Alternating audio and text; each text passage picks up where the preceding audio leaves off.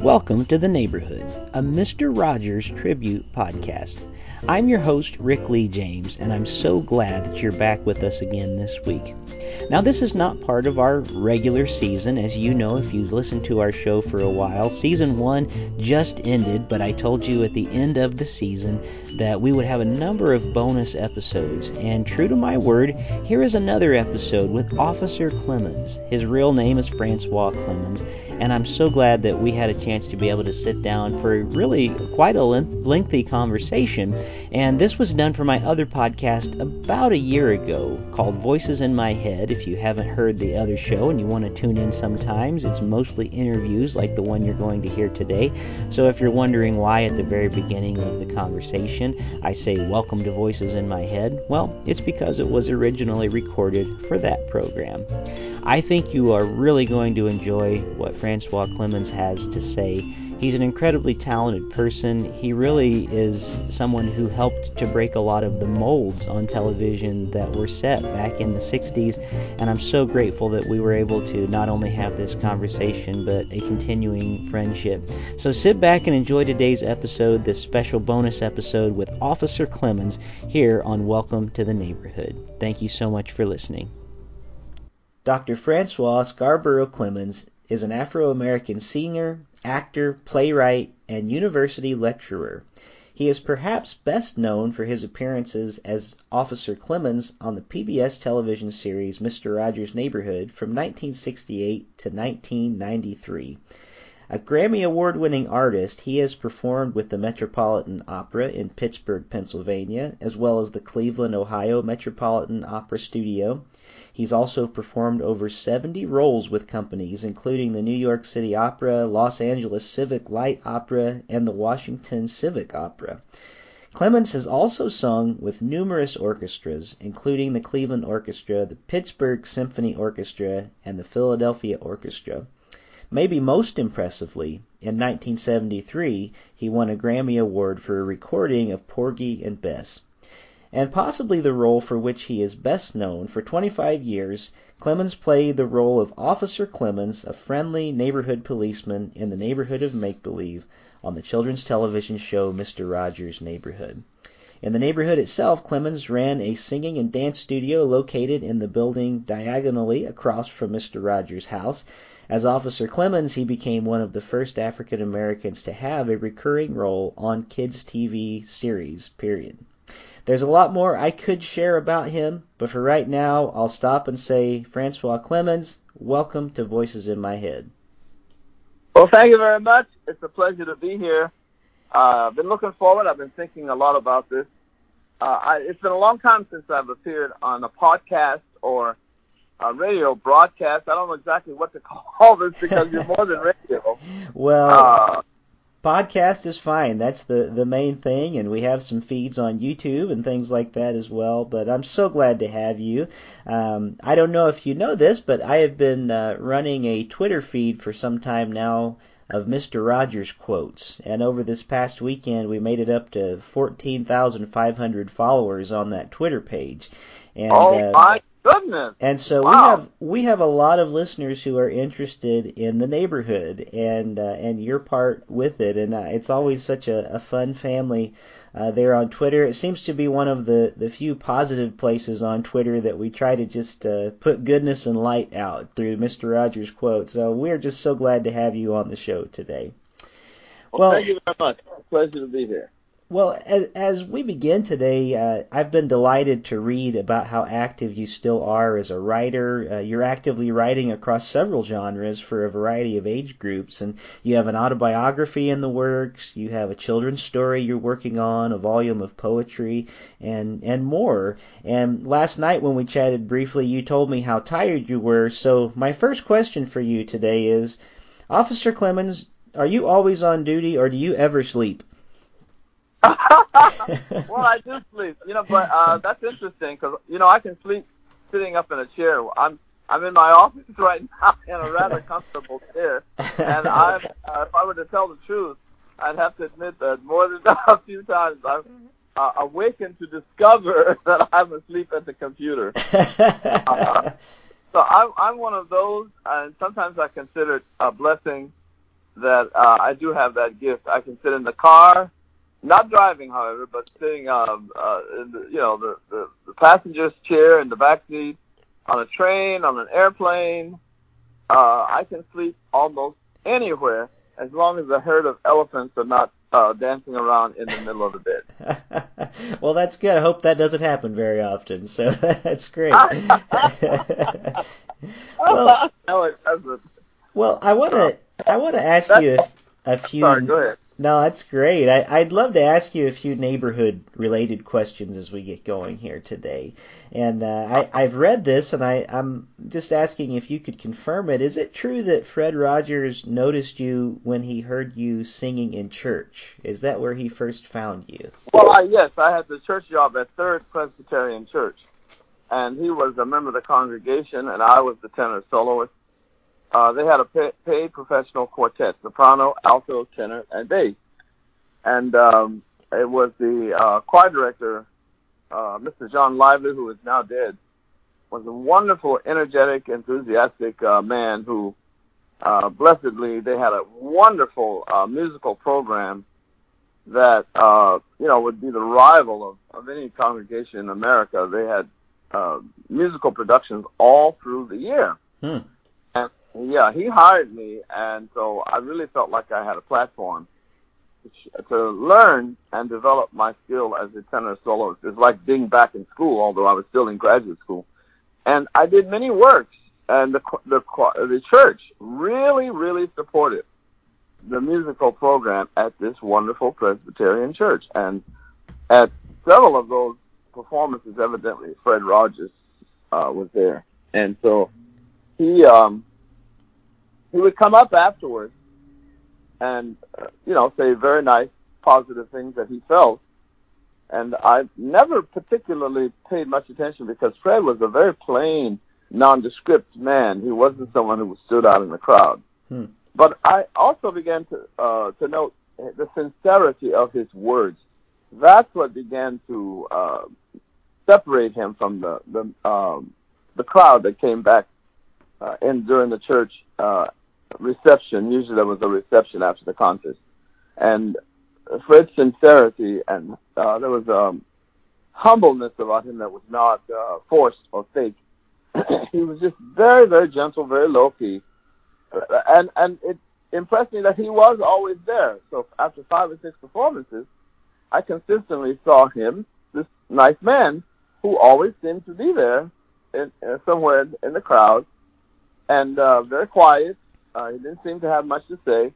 People were extremely nice to him, but he didn't mind being one of the last people. It turns out, I found out later, he was married to Joanne Rogers, who was an alto in the choir, and she sat very close, right next to me practically most of the time.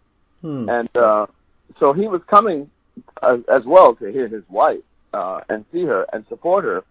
But she was always saying to me, "You need to meet my husband. You need to meet my husband." And that was it, and the choir director was saying, "You must meet this man, Fred Rogers." And so finally one day I said, "Who is this man? I don't need to meet him, but who is he?" And they said, "Well, he's been coming up to see you every time you sing. He's been here. He loves your voice." And I said, "He has? No one has introduced himself to me by the name of Rogers or whatever." And so they said he's very quiet, but he's been there every single performance. Sure enough, one day I was there rehearsing with John Lively, the organist, for a special Good Friday service that I had come up with an idea of doing the Passion of Christ mixed with American Negro spirituals. And it was a rather unique presentation of things like Calvary, the crucifixion, Were You There? And he never said a mumbling word. I used those spirituals. And the minister read passages about him going before Pilate washing his hands, and him carrying the cross and stumbling and falling and all of that kind of stuff. Well, afterwards, he did come up to me and he did say, "What a wonderful, wonderful Good Friday service. I've never been so touched. Wow. Could we have lunch together?" And I thought, well, yes, but it's a free lunch. Yeah. I'm a poor graduate. And I thought, well, I don't know what we would talk about. And he said, well, let's talk about your music. You have such a special talent, and I'm interested in how you got to this point, this level. And the choir director and Joanne was there. Said, yes, we've been telling him about you, François. And so why don't we have lunch? We'll arrange it and we'll let you know. Sure enough, they did. And the point I just want to make, and I'll shut up, is that our lunch lasted for like 2 hours. Because Wow. when I met with him, it turns out, and everyone who really knows Fred knows what a tremendous introvert. He is very, very, very quiet. He sat and listened, and I started talking, and I never shut up. And so we had a bond made in heaven. That's all I always think about that he was a great listener, and he let me talk all through lunch. Wow. So then afterwards, he took me over to the television station and introduced me to everybody, and so to speak, the rest is history. Wow. That's a great story. That's really great. I love hearing that. Well, I've read several books about Fred Rogers, and all of them at some point or another mention you and your relationship with him. And I had read that your experience with police, up until this time at least, had not been great, partially because of where you had grown up and experiences that you had had as a black man. And I wonder, what did you think of the idea that Fred Rogers had of making you a police officer on the show? Well, I bristled. I thought it was a very terrible suggestion coming from this man who I was learning to trust, and I was becoming close to him, and then all of a sudden he hands me this cactus, and that's how abrasive the suggestion was, and I really pulled back, and I asked him, "Are you serious?" I was totally surprised by the suggestion.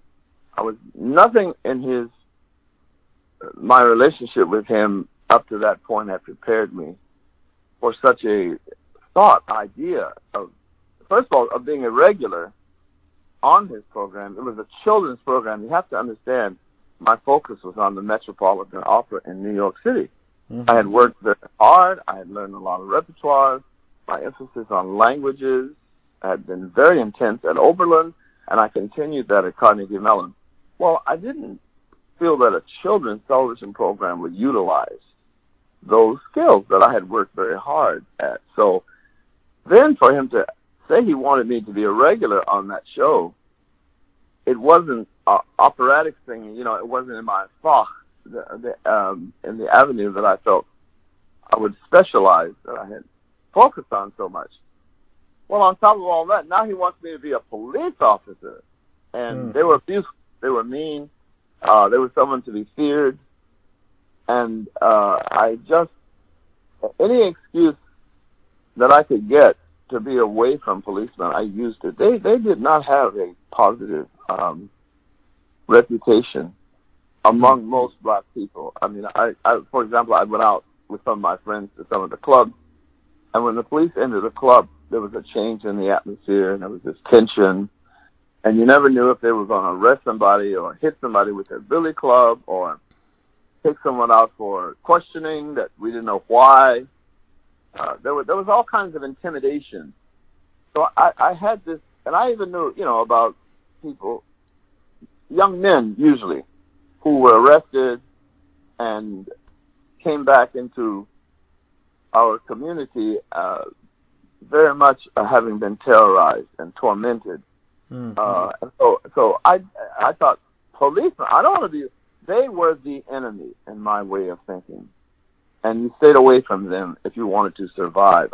I'd also had to talk, Whoopi Goldberg and a few of the other people who have spoken about this on television, Toni Morrison, they all make reference to this talk that you have to give your black boys in order for them to survive. And what it basically is about, keeping your eyes down, taking a low profile, not talking back to policemen, saying, if you see the policeman, go the other way, don't go to certain places at night. And there's a whole attitude that you had to have to survive. And I had it from my aunts and my uncles and my mother. Everyone had basically thoroughly indoctrinated me how to behave. Well, how am I going to become one of those guys? Was such a stark change for me.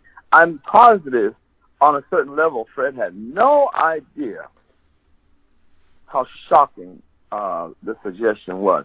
Ultimately, he did, because we talked about it for several weeks.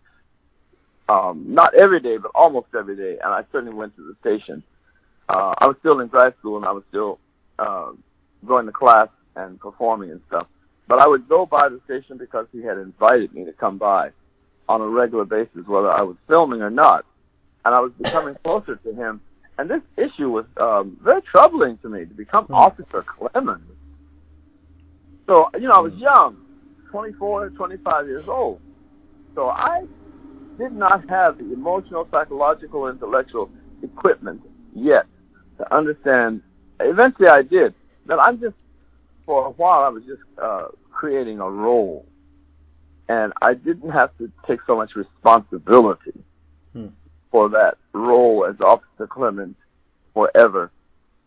And forgive me for going on like this, but no, it's fine. Not realizing that I would be Officer Clemmons for 27 years. It stuck. And it stuck in the most positive ways that I learned while I was playing the role of Officer Clemmons.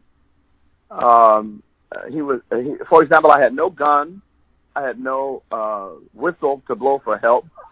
I hadn't learned any karate, any defensive art. There was. What does Officer Clemmons do? He walks around the neighborhood. He's helpful when he can be, which is what Fred used to talk about, helpers. And he sang songs. Well, I was very happy about the part of singing songs because I'm a musician, I'm an artist, I'm a tenor, and it gave me a certain role as a performer that people all over the country and indeed all over the world heard me sing some of everything. Handel, Schubert, Gershwin, Ellington, and spirituals. My first guest appearances on the show, I sang American Negro spirituals. I was extremely happy about that. So Fred continued to allow me to basically choose my repertoire. So Officer Clemmons introduced that. I didn't realize this. I know it sounds naive, but I didn't really realize how many people I introduced to classical music until we started this 50-year celebration, and people wrote emails and letters, and there's still, and as I went around the country with the movie Won't You Be My Neighbor, people would say to me, I heard about classical music listening to you on Mr. Rogers' Neighborhood. Now, there were certainly other guests, like Wynton Marsalis and Yo-Yo Ma and Van Cliburn. Fred had very excellent taste, in my opinion, for classical music, and those are some of the world's greatest musicians. So it wasn't just me by a long shot, but I was in the mix, and I was the one who was there regularly all the time, and I was singing this very, very diverse repertoire, which happened to be what I liked, but is also what he liked. So it worked out. It worked out very well. And when I won the Grammy for Porgy and Bess, I sang all of those songs at some point on the program, in addition to singing all of his, almost all of his operas. I didn't sing all of them, but almost. Yeah. And so that was one of the things about Officer Clemmons. He was primarily an artist, as opposed to, let's say, a disciplinarian. Sure. Or, someone who came in and hit somebody in the head with a billy club. And then the other thing was, I received communications from people that they have become a police officer because of me. Are you ready for that one? Wow. I was totally unprepared. When the first couple of letters or emails came in saying, I like Officer Clemmons. And then now there are people saying, I'm 40 years old, I'm 45 years old, I'm 30-something years old. I became a police officer watching you on Mr. Rogers' Neighborhood.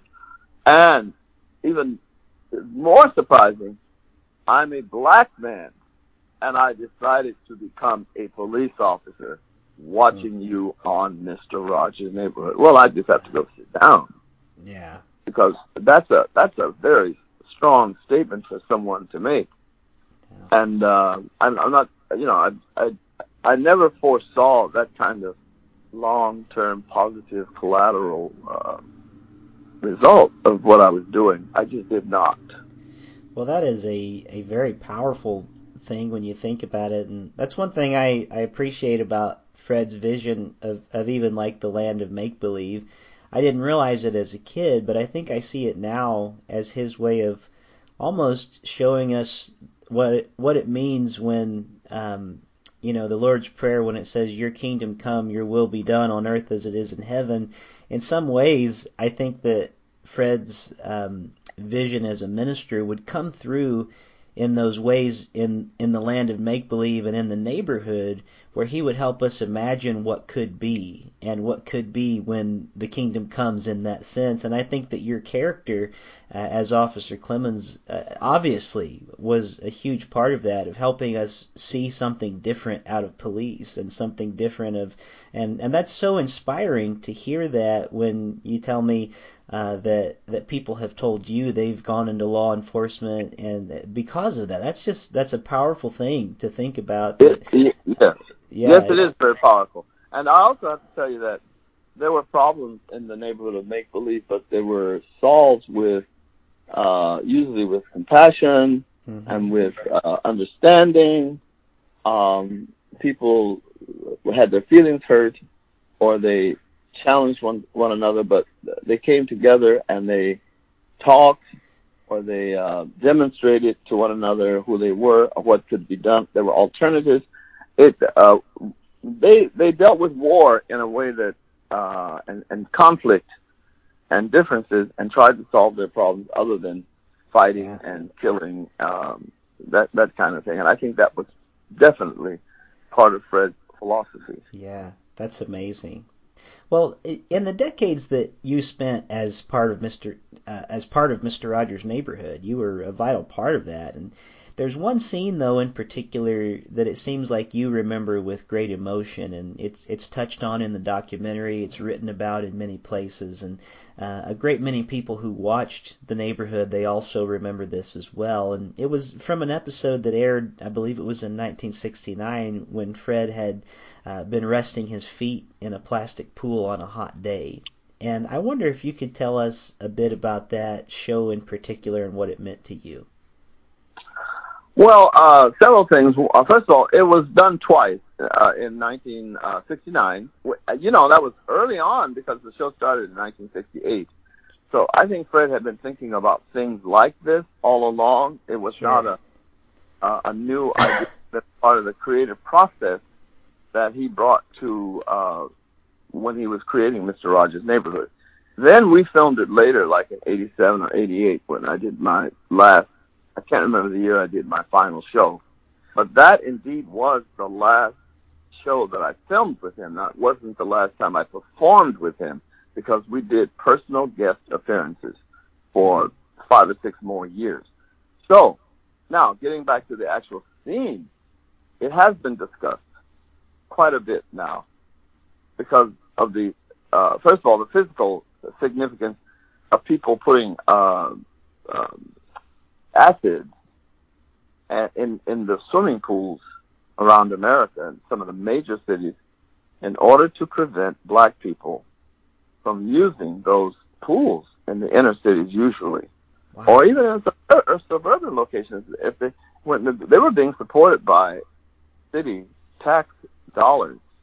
So black people were contributing to the upkeep and to the maintenance and having been a part of building these structures.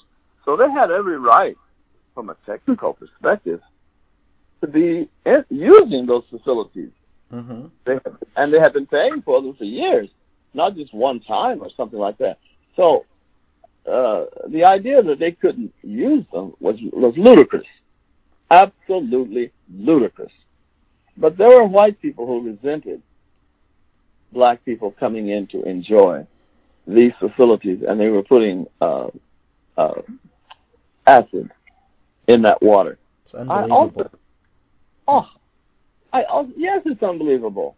But I think it has a special significance to Fred, not only because of the racism and the hatred and the dehumanizing aspect of someone treating another human being like this, but he was a great swimmer. He loved to swim. And I don't think most people quite realize the connection. That I think he really identified with the fact that someone would do that to prevent somebody from swimming. He loved to swim. He swam every morning. Yeah. And in addition to that, I know that he loved me. And the idea that somebody would do that to prevent me from going in a swimming pool just made him livid. I think he saw red at the idea that there were people behaving in this manner. And his way of dealing with it was to have that scene and invite me to come in and sit down with him and put my feet in the same tub as his. That was his statement about that stupid racism and what they were doing.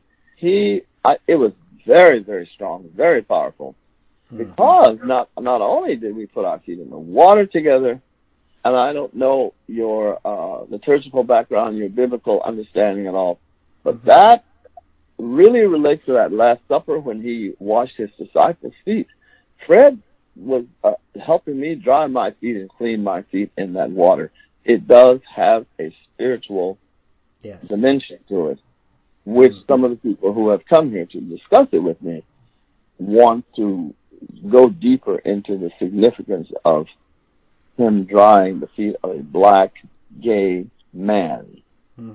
And because in our society, black people were the cast-offs, the ones who were very insignificant. Things that we did or tried to do or wanted to do, when like writing composing the American Negro Spirituals. This is a great, very great body of music that white people basically dismiss. They do, but not the rest of the world. If you go to Europe and Asia and places like that, you can sing American Negro Spirituals all evening. They love it, and they say it's a unique, great form of music, which came out of slavery. When you think of how it was developed, it's just amazing that this great body of music came from such suffering. Yeah. So anyway, getting back to Fred about this, so the biblical significance of Peter and Jesus washing his feet, helping him dry his feet, was not and is not lost on the ministry across America. Presbyterians, Lutherans, Catholics, even Unitarians have come and sat down and wanted to discuss the significance of this. Now, the last thing I really want to add, this is important to me, Fred filmed this scene twice. Not once, but twice. And that speaks to what he meant. He was trying to say something. He never changed his mind about integration, about our caring, what our neighbors. He was being a neighbor. And there are people who take this stuff on the surface and they rattle it off in a casual manner. But the link between us as human beings is real when Fred says, "Won't you be my neighbor?" Yeah. He is talking to every living soul. If you are black, if you are gay, if you're young, if you are old, he does not care. Won't you be my neighbor? And people have to listen to that. And they are listening. And some of them are troubled because they are thinking in terms of race, and he is not. The thing that bound us together was our spiritual destiny. He understood it long before I did. And that was why that man was standing at the back of that crowd, sitting in the back of that church, listening, thinking, that's the one that I am going to join with on this journey. Mm. And when he tapped me to come on to the show, he had a long vision in mind. This was not some 2 little songs, 3 songs, and goodbye. Here's your Yeah. check. No. He was way past that. And I grew into a deeper understanding of who this man was who had spoken to me. I'm sorry I went on. No, you know what? People are here to listen to you, so that's fine. And you know what? We just watched the other night. I have a 5-year-old son, and every night we watch an episode of Mister Rogers' Neighborhood before bed, and it kind of helps to calm him down. And just the other evening, the second time came on, and we watched that, and I did. The biblical significance is not lost on me. I'm a minister and I lead music at my church, and I find it to be incredibly powerful, and I've just so appreciated that scene again and again, and it's wonderful to me to be able to introduce that to my son too, because me, my wife, and my son, we always joke that we're so white, if you put us next to a white wall and shut our eyes, you wouldn't see us, but it's wonderful. It's wonderful because my son's teacher in kindergarten is this wonderful black lady, and we intentionally wanted him to be there. Because it's important for him to experience a diverse world and to experience who neighbors are.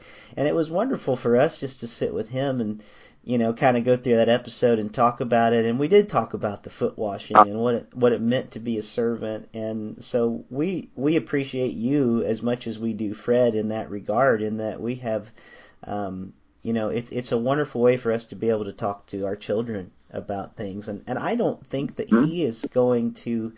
I hope that my son won't grow up sensing that there needs to be any sort of divide, and that's partly because of you, and so we have to thank you for that as well, and so we appreciate you. Well, thank you for that. We're going a little bit longer than I had planned, but are you still okay to talk for a bit longer? Oh Lord, yes. I'm just getting started. Oh, well, that's great. Well, there's so many interesting things that as I've read about you in different books and the things that have been a part of your life. But one thing that I would love to talk about a little bit, because this is something that still is a cause of a lot of tension. And you had said that in the neighborhood there was conflict, and I think that probably in real life, as wonderful as it seems that Fred was, and my greatest regret is that I never got to meet him while he was alive, because he's such a hero of mine. But it's obvious that you and Fred were dear friends. I mean, you can just see it on the show and both on and off the screen and things you've said about him. But that isn't to say that your relationship wasn't complicated at times. And I've read that you grew up in a fundamentalist Christian home, and were taught that homosexuality was a sin against God and against nature, and that it was not only a sin, but that it was a symptom of having a weak mind. So because you grew up feeling that gay people were weak-willed and morally weak people, you lived for a long time as a closeted gay man. And I read a quote from you saying, "Nobody in his right mind wanted to be gay, and I didn't want to be gay." So when Fred Rogers was informed by someone on the crew that you had been seen at a gay establishment, I wonder if you could talk a little bit about his initial reaction to that, and when he talked to you about that, and then in ways that maybe he had to even change his own thinking in some ways as a way to be a good neighbor to you. And you can go in as little or as much as you'd like to talk about on this, but I just sort of love to hear your side of things, because I think it's one of those things that is important to us right now. We're at a time where that conversation is still very difficult, especially among religious people, and I just love to know maybe some of the inner workings of that with you, if you don't mind. Oh no, I don't mind, because it has been very much out of the closet, so to speak, since this movie dealt with it in a very honest, very gentle, touching, but very honest way. It has opened the subject up for a lot of good, meaningful discussion about homosexuality and about my life in particular. I never imagined that I would be discussing it so publicly, but the film doesn't leave any choice, and people have asked, and I think it's important if they've asked to try and meet them and discuss it. So when I first began to discuss my sexual life with Fred, I was very troubled. I felt that I wanted to be involved and I wanted to be active, but he felt that if I were openly gay in the community and on television, because that's what I was asking, he would lose his sponsors. So quite frankly, in a sentence, it came down to finances and whether or not he could have a television program sponsored by Sears or Johnson & Johnson or Joseph Horn's company. There were companies other than that were supporting him. And he felt that because of the religious right and because of the fundamentalism in this country, a program like that would lose its support. And he just wasn't ready for that. It had nothing to do with how he personally felt about me or gay people. He had gay friends. And so he said to me, please don't come out, François, because if you do, I fear that we would have to separate ourselves from you. Not personally, but on the program. So I always wanted people to make sure that they understood there was a difference between Fred the person and the man who was on television. And there was a practical reason that he felt that way. Now, the other parts of that was, I think, and someone else said this, a gentleman who was talking to me, that I Fred Rogered Fred Rogers, because I helped him grow in that area. But by the time he, I say maybe 10 or 15 years, I don't think he would have cared about sponsors or the fundamental right or some of those people, because his message was so pure and so loving, and his motivation was so there that he didn't judge anybody. He knew that he was human like anybody else, but his vision had changed to the extent that he felt he had to be true with what he was saying. I like you as you are. I think you turned out nicely, and I like you as you are. To tell people that day in and day out on that television program and then not practice it in your own daily life, he was not capable of that. And my walking, just the fact that I was there, my presence was a constant reminder to him that you had not only to talk the talk, but walk the walk. Now, I don't think that was a miserable, difficult decision for him, because, and he wasn't perfect, but he was a man deeply, deeply immersed in love, in the word of Jesus Christ. And when I say it, I mean New Testament. Jesus never said one word about homosexuality in the New Testament. It's not there, folks. And he certainly never talked about hate and stoning gay people and throwing them out, rejecting us. This is not New Testament. And therefore, I know that Fred wrestled with the idea of helping people to grow. And we do grow and we do change. And he also helped me to understand that I was not to carry this sense of guilt or rejection, or that there was something painfully wrong because I was gay. This is a natural part of the human condition, and I took full ownership of it with his help. Yes. So it's a very important thing for people to know that. And I appreciate you being able to talk about it. And again, it's probably not something that you always wanted to have to talk about all the time. But I think that the dialogue and the conversation is something that is so helpful to us. I don't think there's any benefit that comes from us hiding things or being fake about things, and I've appreciated that. Even in books like Michael Long has a wonderful book, and he goes a lot into in his book Peaceful Neighbor about your relationship with Fred and ways that you helped each other grow. in that regard. Well, And I have to say I'm a fan of Michael Long. I am an unabashed admirer of his, and I'm very happy to have met him. He came here to Middlebury twice, and we sat and talked just as you and I are communing and talking, because I felt from his email and from his telephone conversation, this was a serious man who really was interested in knowing who Fred Rogers was. He did not want us to gloss over and paint a pretty picture. He wanted to know what was going on. And I was so drawn to his search for the truth that it was the same as my search for the truth. So I'm very happy you feel that way about Michael, because Lord have mercy. Yeah. In my opinion, it's the best book about Fred Rogers out there. Now, you know what? Sorry. I was going to say I agree with you. I've read several books, and his is my favorite. And in fact, I had him on the show a few episodes ago, and we've become friends, and so we message each other quite a bit now after this. Well, I'm not surprised, because I do too. I message with him. He's a good guy. He really is. And when I was writing some parts of my autobiography, I've written two, but I'll explain.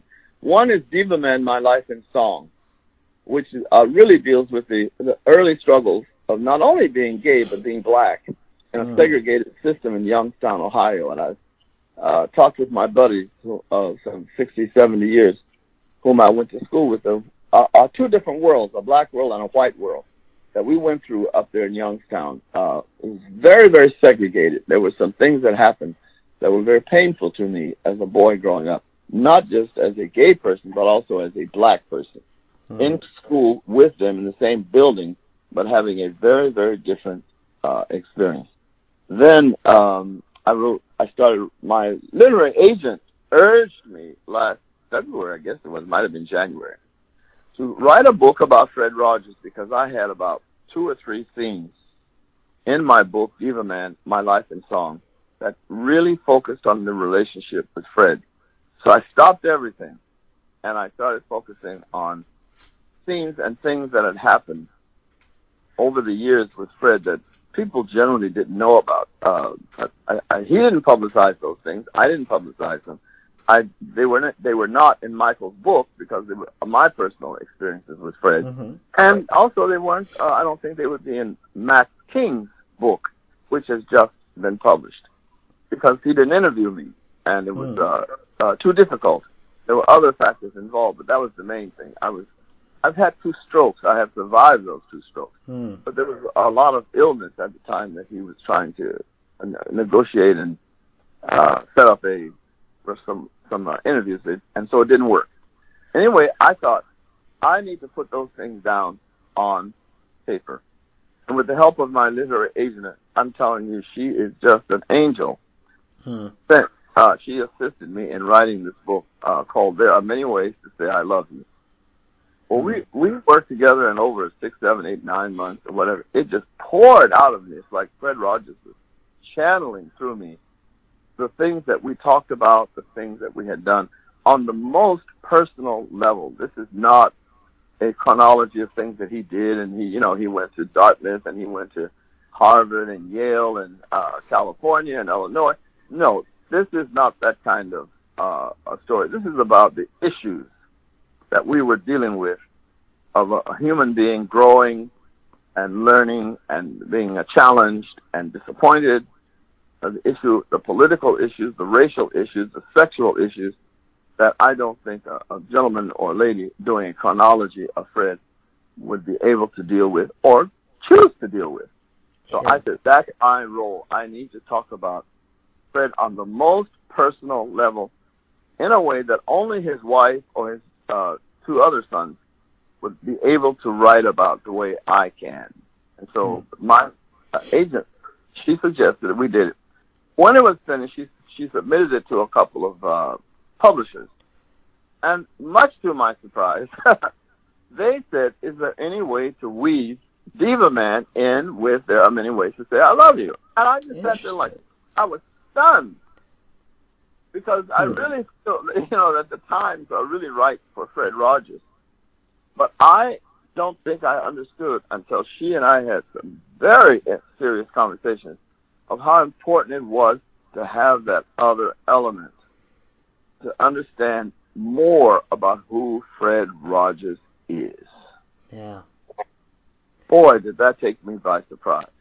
I bet. So I sat down with her, and the two of us worked.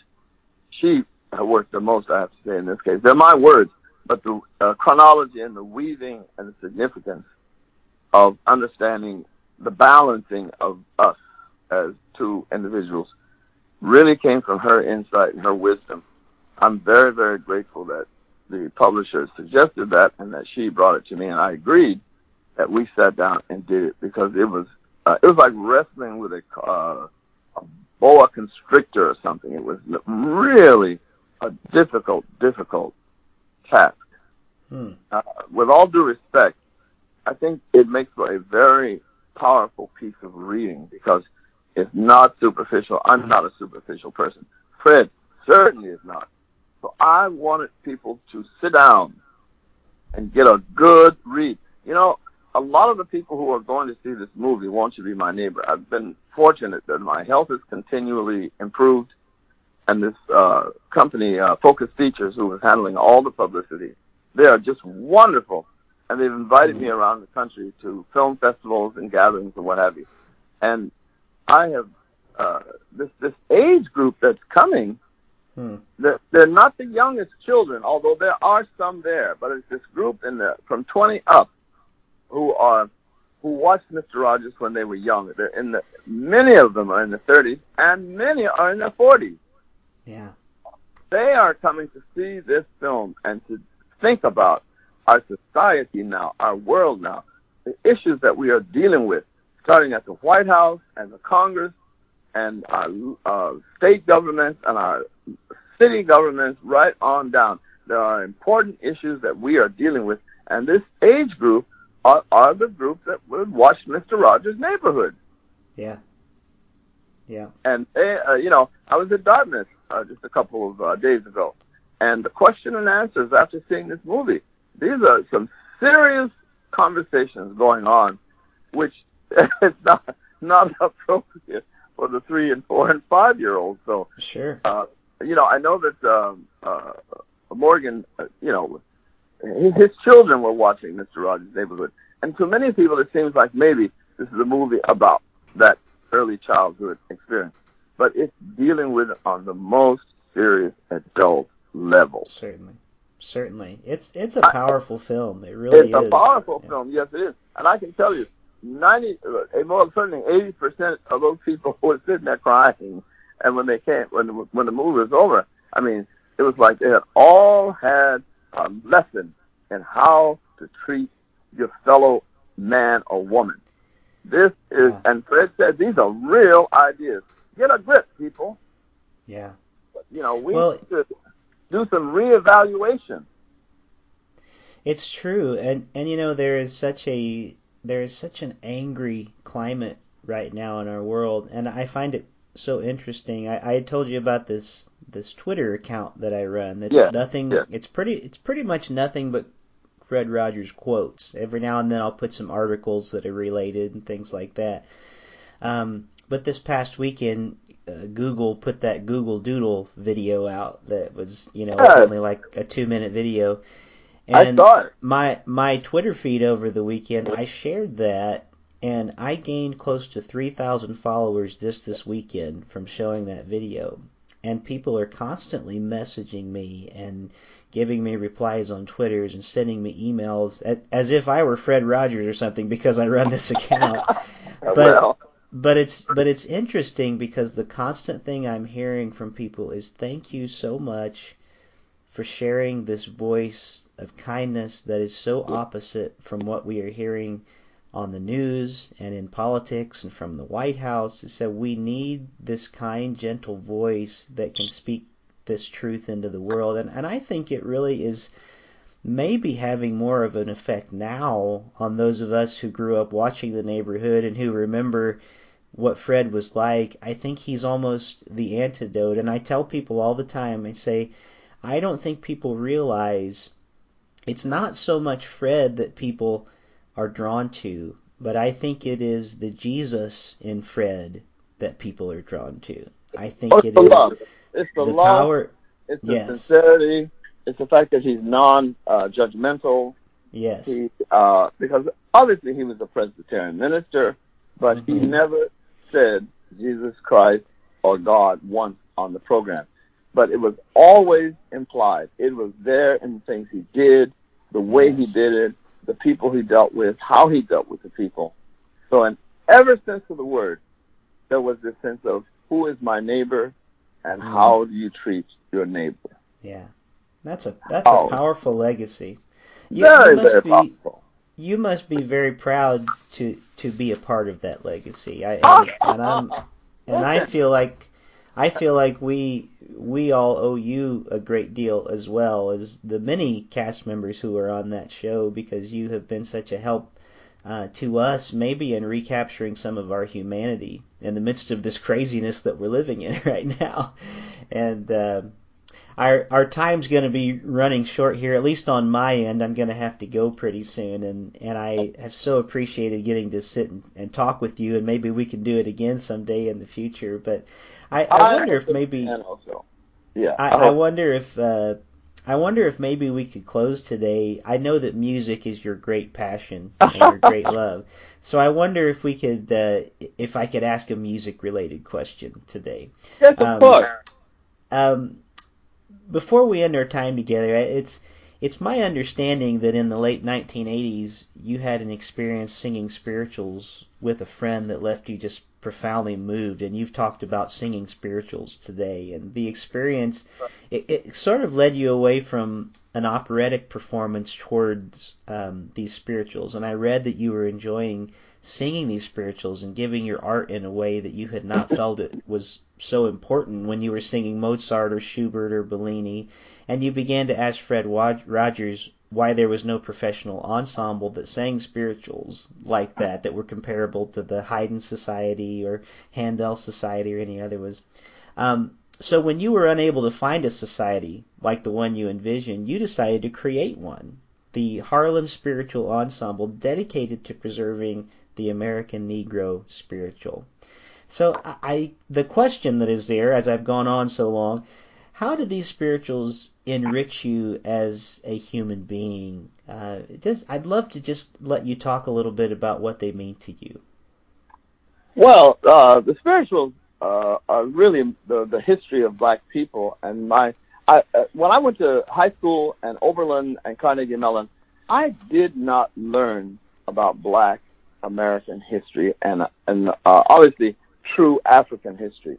And those spirituals opened the door for me. When I learned about the spirituals, I began to learn about myself. And it's like the Schomburg Library is a great institution in New York City, a part of the New York Public Library. And when you go in there, you see these books and writings and manuscripts of great black African scholars, writers, bibliophiles. I go down the list.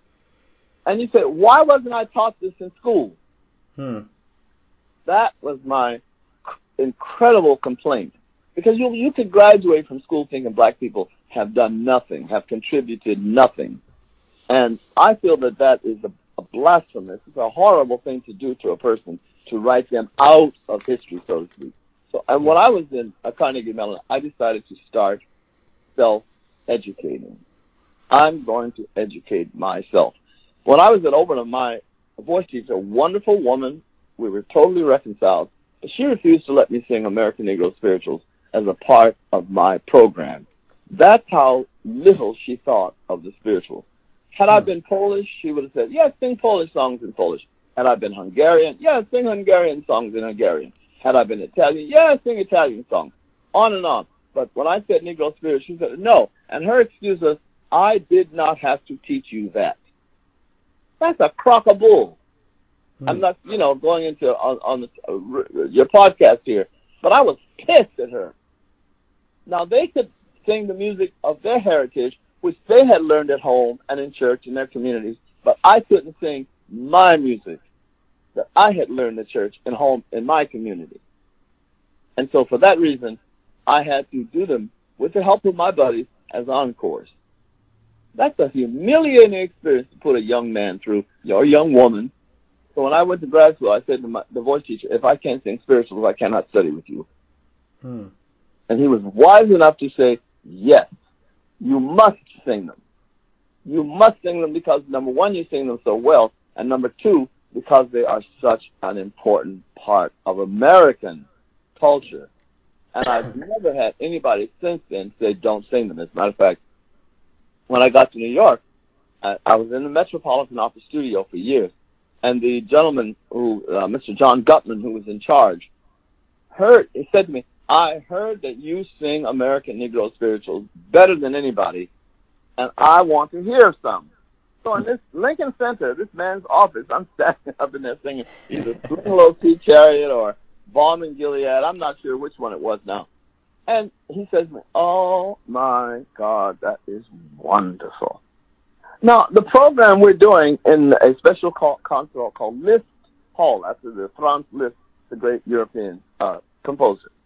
And he says to me, we're going to do a concert here, and they're going to do excerpts from La Traviata, somebody else from Aida, somebody else from Elixir of Love, and on that, you're going to sing two spirituals, Mr. Clemmons.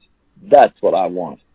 Well, you can imagine my shock. Here I've gone to school for 6 years with, thousands of dollars, and I'm at the Metropolitan Opera at Lincoln Center. And this gentleman asked me to sing American Negro spirituals. Well, I was too through. I can't tell you. But I talked to a couple of my friends. I got very, very good advice. First of all, he said, you better sing them because if you tell him no, he may never have you back there again. So I did sing them. And what really captured this deep feeling that I have for these spirituals and what I communicate, I opened the door to something. It's like there's something there that everybody cannot tap into, but I can, and I do. And that is, I walked off stage, and one of my peers, a wonderful a white girl, said, now who in the world wants to go out there next? I had the audience in such a state that nobody else wanted to go out again. It's like when little children and the dogs get out there on stage and they do such a fabulous job. Nobody wants to follow the children and the dogs. Anyway, so that's one of my earliest experiences when it's like the universe was tapping me on the shoulder and said, "Do this." And so we were traveling, and I decided I'm going to. I had some advice from people, so I started the Harlem Spiritual Ensemble. Everyone said, if you sing these songs, your career is going to be over. You're never going to be asked to do this or do that and blah, blah. They were wrong. I can't tell you how wrong they were. Once I put the ensemble together, the doors opened everywhere. I had sung at every major concert hall. And the one, if you'll forgive me, arrogant thing that I'm going to say, not only did we get invited to Carnegie Hall in every major city, Houston, San Francisco, California, everywhere. When I walked in the door, Diva Clemmons walked in that door, and I was the boss. I was. And that would not have happened had I been just another tenor doing Elixir of Love or La Traviata or something. When I walked in, they said, Dr. Clemmons, what can we do for you?